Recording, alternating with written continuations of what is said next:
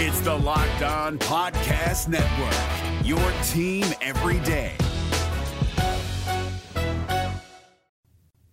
Our look around the Big 12 Conference and getting to know the new members as well as the older members of the conference continues with a look at the Houston Cougars. Parker Ainsworth joins us. We talk all things Cougars versus Cougars.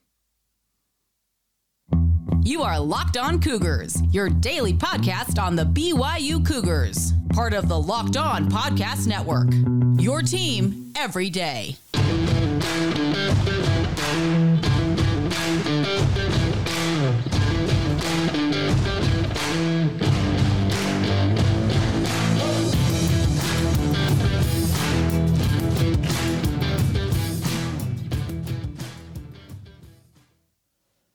What's up, everybody? I'm Jake Hatch, your host here on Locked On Cougars, your resident BYU insider. Welcome into a Locked On crossover edition of the podcast, joined by Parker Ainsworth. He's the host of Locked On Cougs, C-O-O-G-S, of course, covering the Houston Cougars.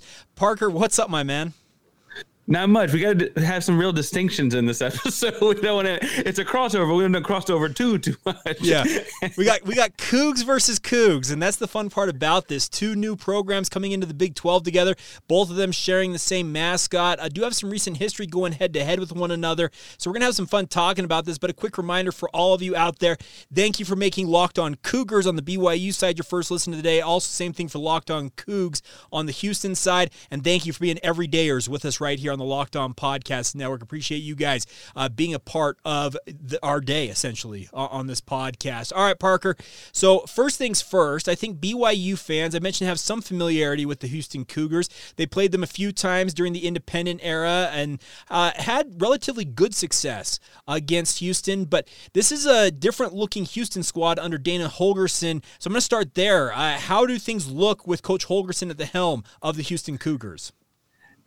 Well, the funny thing is I think there's like 330 teams in America that would love to have Dana Holgorsen, and the Houston fan base is very hot and cold depending on the week. I think if you look at the 12-2 season just a couple years ago, they played Cincinnati in the American Athletic Conference Championship game. Cincinnati would go on to play in the College Football Playoff. A very successful season by all accounts. They beat Auburn in the Birmingham Bowl, and that was 2 seasons ago. And then last season, they played a handful of one-score games, and some did not go their own way. I think they finished at 8-5 after the bowl game, right? So, again, hot and cold. The real deal has been there's been moments where the offense is an explosive Dana Holgorsen offense, and there's been moments where it's not. And so that I think would be the best, elevator pitch on how Dana's been in Houston so far, but always entertaining to say the least. Well, that's the thing about that. I think most BYU fans at least have a cursory knowledge of Dana because of his connection with Mike Leach, who's, of course, a BYU alumnus and obviously dearly departed Mike Leach, and may he rest in peace. But with regards to how Houston moves forward here, I want to start off with kind of like a 30,000-foot question on where you think Houston is relative to their preparedness level going into the Big 12 Conference. Honestly, at a lot of positions, specifically, I would feel very, very comfortable. I mean, the wide receiver room is great. Some real, true blue pros in that room. Obviously, just graduated Tank Dell as well, right? D-line, I actually feel very good about the pass rushing aspects of the D-line. I like some of the guys who just had transferred in the defensive backfield. Quarterback battle happening. We'll see who ends up winning the quarterback battle. But both guys are transfers in from other Power 5 programs. The question mark has been the offensive line, and I think as BYU, transitioning in the Big 12, moving to the Power 5, you're seeing the same kind of thing. But it's an offensive line that ranked really, really high in pass blocking and Pro Football Focus kind of statistic analytics and stuff. Pass blocking over the last couple of years, they hired a new offensive line coach. A lot of the depth is transferred out. One starter also transferred out, and they've kind of been replenishing it in the transfer portal in the last couple months. And so that's going to be the big question mark. That's going to be, can you protect whomever's taking the snaps to get the ball to many of your talented receivers? You mentioned the quarterback battle there. You mentioned transfers coming in. From my outside perspective, I would favor Donovan Smith, my personal thought on that. Do you think he is the guy, or do you think this is truly a 50-50 split, essentially? Well, I will say when they canceled the spring game for weather, that certainly let us all down because that was the thing we were looking for is who looked better in that game. Donovan Smith has some starts under his belt. He started at Texas Tech and frankly beat Houston while he was starting at Texas Tech. He's a big, strong runner, runs over linebackers kind of guy. Lucas Coley is not quite as tall, but also an athletic runner type of quarterback. And he transferred from Arkansas actually the year before, but was never on the field or in the depth chart at Arkansas. He was the backup last season for Clayton Tune. Clayton Tune is now an Arizona Cardinal. But he never really got on the field in any passing or crucial situation. So we're really kind of blind as to what he looks like. We kind of know what Donovan Smith looks like, which I think leans most of us to think like, well, we know Donovan Smith looks all right. Right. I will say that the bugs I placed around sounds like they're kind of splitting reps still as of the end of spring practice. Okay. I think both do different things well. And I think that's kind of where we're at. We'll know a lot more come the fall, but Donovan Smith having Big 12 starts under his belt probably helps him out a little bit. Now, you mentioned it. They did cancel their spring game. I know that was very disappointing to Houston fans to have that canceled. BYU, under Kalani Sitake, since he took over with the Cougars, he's been very reticent to really do a true spring game, but he's never outright canceled that. I meant to ask you about this at some point, so let's just get it out of the way right now. What went into that decision? Why would you cancel the spring game?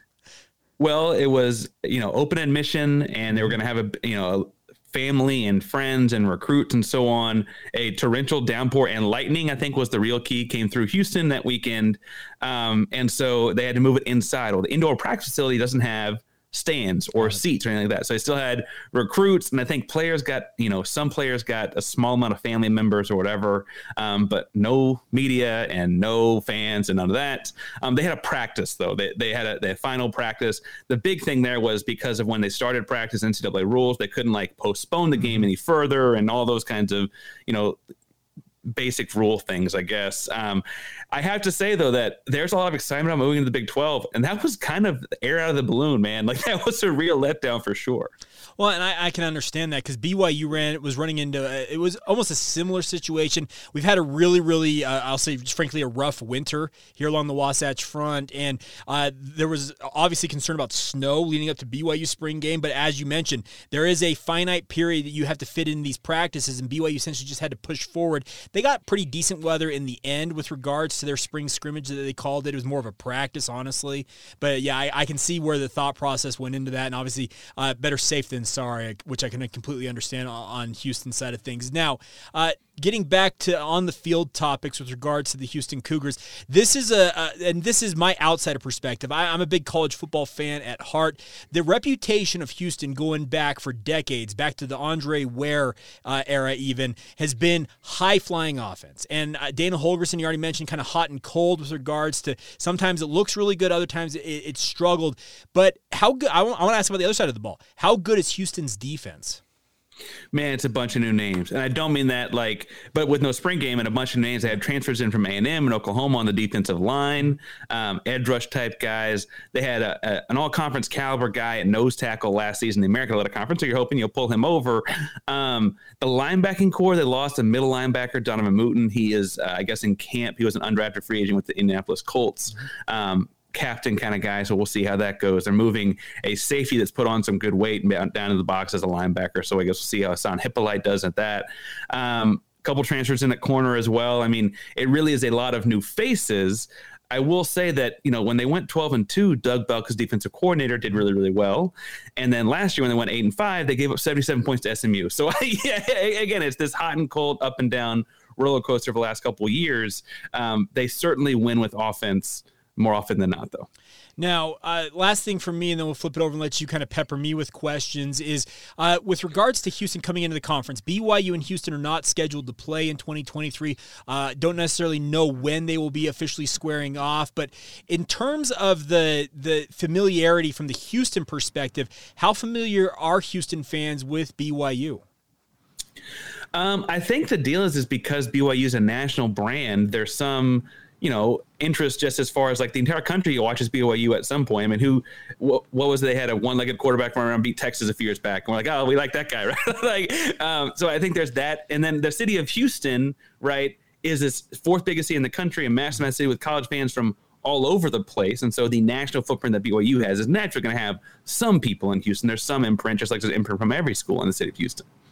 Well, that's awesome. All right, so we'll talk more about. We'll do more of a BYU specific focus. I'll let Parker take over from this, but real quick, let's get a word in on our friends over at Built Bar. And I know, Parker, I'm going to ask you this question. You're a relatively new host to the Locked On Network. Have you had a chance to enjoy a Built Bar yet? I have, and frankly, I love Built Bars. They're the things, like, of the sponsors we have. Yeah. I actually ate them before. As a teacher on the go in the mornings, I grab a couple on the way to work, and that's breakfast. I love the coconut almond, though. How about yourself? So I'm a big fan of coconut almond. I will give you that. My all-time favorite, though, is the grasshopper cookie. That one just, for whatever reason, that one does it for me. The best part is, as you mentioned, they're a great on-the-go snack, honestly. The macros on them are absolutely incredible. We talk about this all the time on these podcasts. 130 calories, just 4 grams of sugar, but 17 grams of protein packed in. It's brain fuel, and it's fantastic. As Parker says, you can take it on the go with you, stick it in your bag. You can have it in the car. And the best part is it's a delicious treat. Covered in 100% real chocolate. You can just enjoy it, and you will not believe how good it tastes versus how good it is for you guys. So I want to encourage you to pick up your Built Bars today. You can get them in your local stores. I know down there in Texas, Parker, if I understand, you have them at Walmart and Costco and I think even Sam's Club, right? Sam's Club, Walmart, the pharmacy section of the Walmart, they got the little 4-bar boxes, a bunch of them flavors. Sam's Club, you get to 13. It's a great, family-sized value box, especially with a couple teachers in our household grabbing a couple on the way out the door. We got to get the bigger box here. Yeah, same thing over here at the Hatch household. We love it. Also, you can go to Built.com. If you need to order a custom flavor, you can do that at Built.com. You can save 15%, though, at Built.com using the promo code LOCKEDON15. That's LOCKEDON15 for 15% off your order. The best part is, as Parker and I will attest to, they are the best tasting protein bars, so enjoy them. That's our friends at Built Bar. Allstate wants to remind fans that mayhem is everywhere, especially during March. Your eyes are on the road, but the driver in front of you has both eyes on their bracket. Their sudden braking puts you in a 16-car pileup that's anything but sweet. And if you don't have the right auto insurance coverage, the cost to repair this is worse than a busted bracket. So switch to Allstate. Save money and get protected from mayhem like this. Based on coverage selected, subject to terms, conditions, and availability, savings vary. Thank you once again for joining us here on Locked On Cougars and Locked On Cougs, a crossover edition of the podcast, looking at Houston and BYU. And Parker, I'm going to turn the time over to you. So what do you need to know about the BYU Cougars? Well, first and foremost, I think, a lot of people in Houston are familiar with the brand and the name, but you mentioned Houston has been an offensive powerhouse or offensive identity for a long time. BYU has kind of changed every few years. I mean, you mentioned I mentioned, I guess they beat Texas a few years back, running the round and all that kind of stuff. I got to ask though, what is the identity of the current iteration of the BYU Cougars? BYU's kind of tapped more into their history. They came up into prominence under Lavelle Edwards with that high-flying passing offense. And Aaron Roderick, who is a former BYU wide receiver, has been the offensive coordinator for the past 3 seasons as the full-time OC. And he has really kind of adopted into that mentality. They're going to run the ball. They like to be as balanced as they possibly can be. But the one thing A-Rod, as we call him out here in Utah, loves doing, he loves taking shots down the field. He will run, set up a play-action pass, and burn you for a 30-yard over the top if he can manage to do so. That's what he loves. He likes taking shots when afforded the opportunity to do so. But the overall identity for BYU is trying to be as balanced as possible, but they still tap into those roots of being that high-flying passing offense. Well, and so in being a high-flying passing offense, the Houston Cougars, I mentioned, have a very talented wide receiver room. Yeah. Again, I think a couple pros are sitting in that room once they are eligible for the draft in a couple years. What's the best room or best position room at BYU? Who's dominating the field?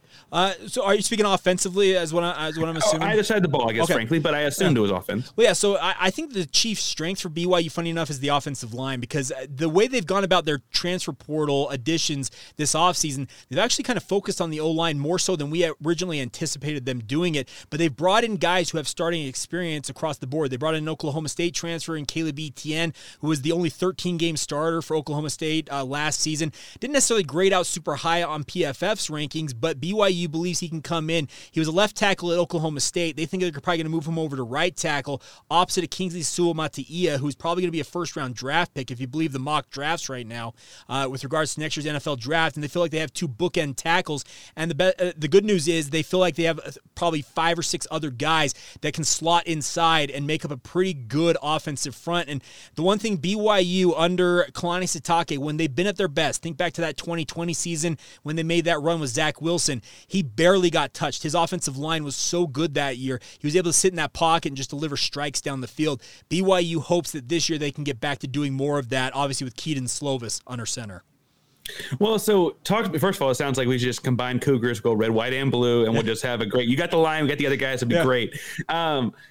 As I look at your team, Houston we mentioned our offensive line is a concern moving to the Big 12. We're a little scared about how it's going to do or worried about how it's going to do because it's been a different level of competition, different size guys. Is there any fear of the BYU moving into the Big 12 or because you all have played the Big 12 caliber teams in the past in non-conference, are you feeling okay about it? The issue for BYU is having quality depth, and I think it's a similar situation to what Houston's facing. Is your frontline guys, first stringers, I think for Houston and BYU can hang with any team in the Big 12, first string against first string. The problem is guys get worn out, they get injured. When you have to dip down to the second and third string type guys, that is where the difference really comes for a G5 level type program like BYU and Houston have been as they make the jump up to the Power 5 level. BYU's coach is led by Kalani Sitake as well as his offensive coordinator Aaron Roderick and new defensive coordinator Jay Hill are all former Kyle Whittingham assistants who were on Kyle Whittingham's staff at Utah when Utah made the transition to the Pac-12, and they have seen it firsthand how you need to go about building a roster to compete at the Power 5 level. Are they where they want to be? No, absolutely not. It's probably going to take them, I think, 2 or 3 years to really build up to where they think that they can compete with the second and third stringers being on the same level as their at the new Power 5 compatriots, but they are working diligently at building that.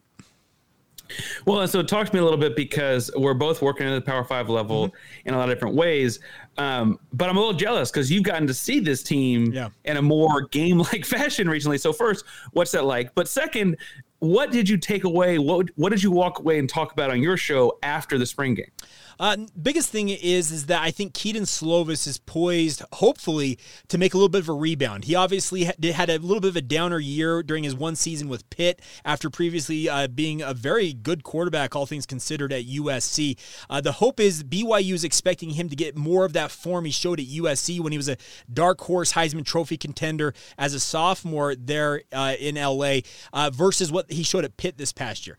Only time will tell if that ultimately is what's going to transpire on the football field. If you went just simply by the spring game, he did not necessarily look the sharpest, but BYU admitted after the game, their offensive coordinator walked up to the media scrum, which I was a part of, and said, "Sorry guys, we kept that very, very bland for you." And so he apologized that they purposely they did not want to have anything out there. And but in the practice sessions, which we were able to go watch, Keaton Slovis showed some flashes. He's got the ability to really throw it down the field. The biggest thing will be, is it more of the Pitt Keaton Slovis or what we saw from him at USC, and BYU's banking on seeing on getting what they saw from him at USC? You mentioned Slovis. You mentioned a couple linemen, and I'm a former line guy myself. Yeah. I love the linemen, but they're not as sexy a names typically as you want it. Like as an outsider looking in, I'm like, okay, who else could gotta scout that? What sexier names are there to look at BYU? Who else stands out? Now, they have a tight end who I think has got NFL potential in him. His name is Isaac Rex. He's been around BYU for 3 years now. He suffered a pretty horrific ankle injury at the tail end of the 2021 season in a win over USC in the regular season finale, a compound dislocation of his ankle. Most of us expected him to maybe potentially miss the entirety of last season. He actually was back on the field, went through the entirety of training camp, and he maybe played at like 75% for BYU, honestly, last year with all that hardware. He had plates and screws in that ankle, and he played about 70 or 80% last season, but still was second on the team in touchdown receptions last year. He gutted his way through it. The thing is, he had all that hardware taken out this past offseason, and in spring ball, he looked like a new man. He was moving easier. He's everything everything you want to see in an NFL caliber tight end. 6'6", 260 pounds, just as adept running routes as he is in run blocking. So looking forward to seeing a bounce-back season from him. And the other name I'll mention is on the defensive side of the football. BYU's defense was not very good last year, but they have a couple of guys who made some highlight reel plays, and the one that's most notable is Max Tooley. He's a little bit of a tweener. He's not the biggest guy in the entire world, but what he does is he makes plays. He's just as adept rushing the passer as he is dropping into coverage. He had 2 pick sixes a year ago for BYU, and they're hoping that with this new defense or under a new defensive coordinator, he can really unlock his potential and maybe take it to a new level. Gotcha. And then just quickly, as we're looking, we're about to, I think, talk about, we both have beef, I assume, with the 4.5 FanDuel over-under set for the season. Uh-huh. But speaking of seasons, the Houston Cougars are notorious for, like I said, last season they gave up 77 points to SMU in football and did not give up over 70 to SMU in basketball either time. Is there any chance that if these two dynamic offenses sound like met up on the field one time, we'd have that kind of a shootout as well? In theory, it could, and it obviously would depend on how things looked and the structure and the format, and how far down the road before they ultimately do get the chance to square off. Frankly, I was sincerely hoping that BYU essentially would play the other three newcomers, speaking of UCF, Cincinnati, and Houston, in their debut season, just because they're the newcomers. They should play each other, I feel like, and I also wanted BYU to play Texas and Oklahoma on their way out the door in Big 12 play. That's, if you would have had me create the Big 12 schedule, they would have had those teams on there. As it stands, BYU only gets Cincinnati of the newcomers coming in, so it'll take a little bit before BYU and Houston get together, but it's not out of the realm of possibility. You could see one of those true shootouts if these two programs were to meet up.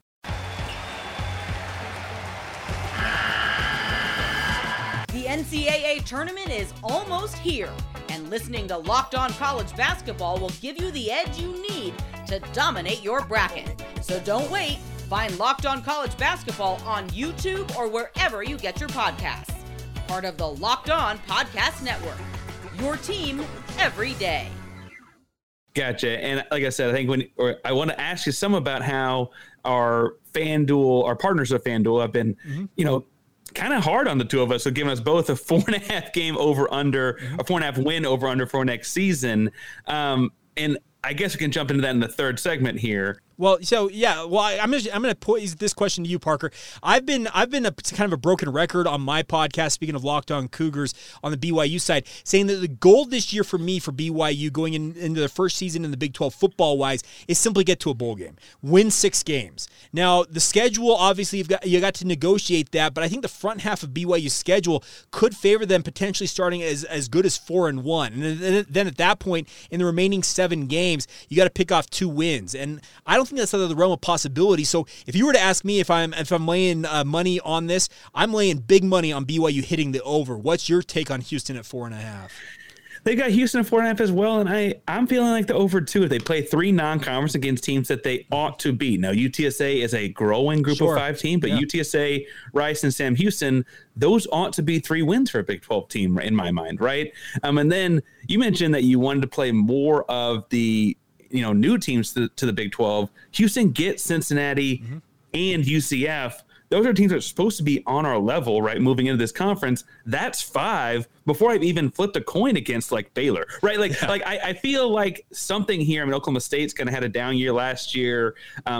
There just seem like they're very quickly 5, 6, 7 all of a sudden. And without diving into it and giving away too much of the summer content, I think this is a team that could also very well be into a bowl game here. I look at the schedule as fairly favorable for Houston. They have a West Virginia game on a Thursday night, and they get to play Texas 10 days later. And so while Texas is predicted to be very strong next season, Houston's got a lot of time to prepare for them. And I think that's a game that they could show up and show out. It's in Houston. That's a big, big rivalry for Houston, dating back to the Southwest Conference days, right? And that's a good thing for us. I feel good about the schedule, and I was surprised to see 4.5. Were you surprised? You want to be 6 win, but were you surprised you saw 4.5? Frankly, I was, because essentially every other book I saw out there who's put out these odds have had BYU either at 6 or 6.5 as their over/under. So I feel like if you want to to get to FanDuel, it's FanDuel.com/lockedon. Go check it out, our friend. They're a big sponsor of ours here on the network.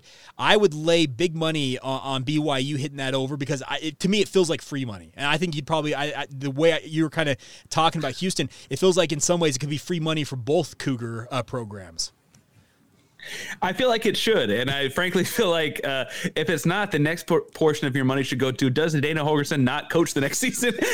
Because there will be people upset if it's less than 4. If it's, 5, we'll talk, but they're less than 4. I think people have a problem. Now, I want to expand that out a little bit and ask you, you had a chance to look at these over-unders. Texas has the top over-under in the conference. Their favorite, according to FanDuel, if you go by this, as the top dog in the conference at 9.5 wins, but kind of cascades down from there because BYU and Houston, as we already talked about, they're the lowest at 4.5. Is there another team or teams that you're seeing on that list, Parker, that scream to you, okay, either you're taking the under or you think that another program may hit the over?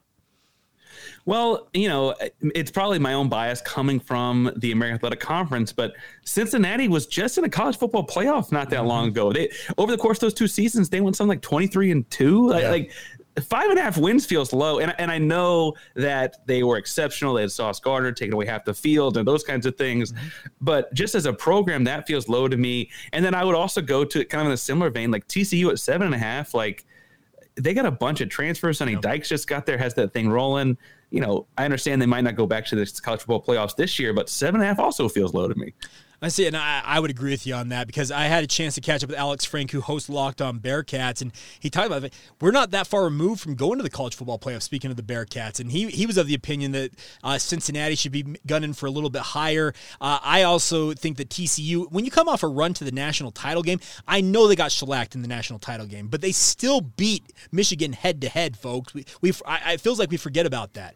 And they have to reload on offense, and I had a chance to catch up with Steven Simcox as well, and he is of the opinion, he thinks that they can make another run at the Big 12 title. Now, a run towards the college football playoff versus the Big 12 title game are two different things, but it feels like FanDuel across the board in some ways, Parker, and let's see if you agree with me on this, maybe undervaluing a number of these Big 12 squads. Yeah, I wonder, it's almost if so they set the over-under for UT Austin at 9.5. Yeah. It's almost like with everyone else being low, they kind of think UT Austin, Oklahoma run through this thing at the end. And the last year in the conference, I say it when I mean the end. And I just, UT Austin may very well win the conference. I don't know. I don't know that they run through it in that kind of a sense, though. I don't think Oklahoma bounces back that quickly. Lincoln Riley left and took a lot of stuff with him, and Caleb Williams being that lot of stuff, I guess. So maybe they're predicting those teams, or they're using the models that show those two teams running through the conference, because in some years it's happened like that. I just don't think it's going to next year.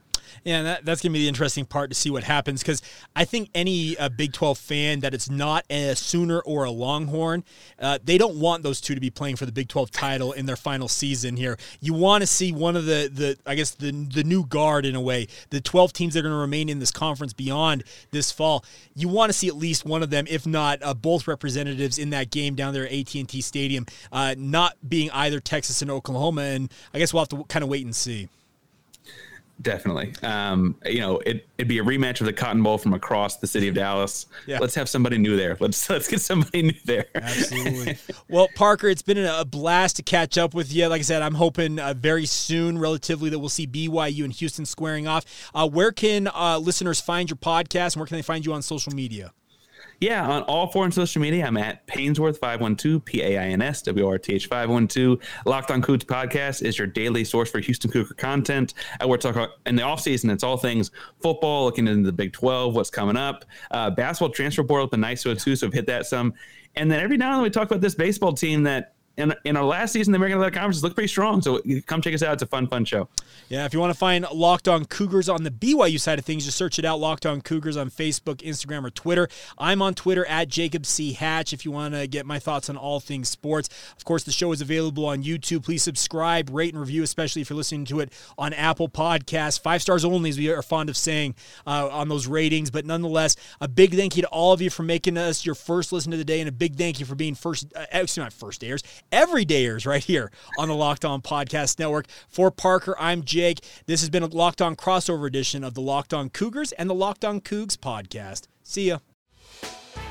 Hey, Prime members, you can listen to this Locked On podcast ad-free on Amazon Music. Download the Amazon Music app today.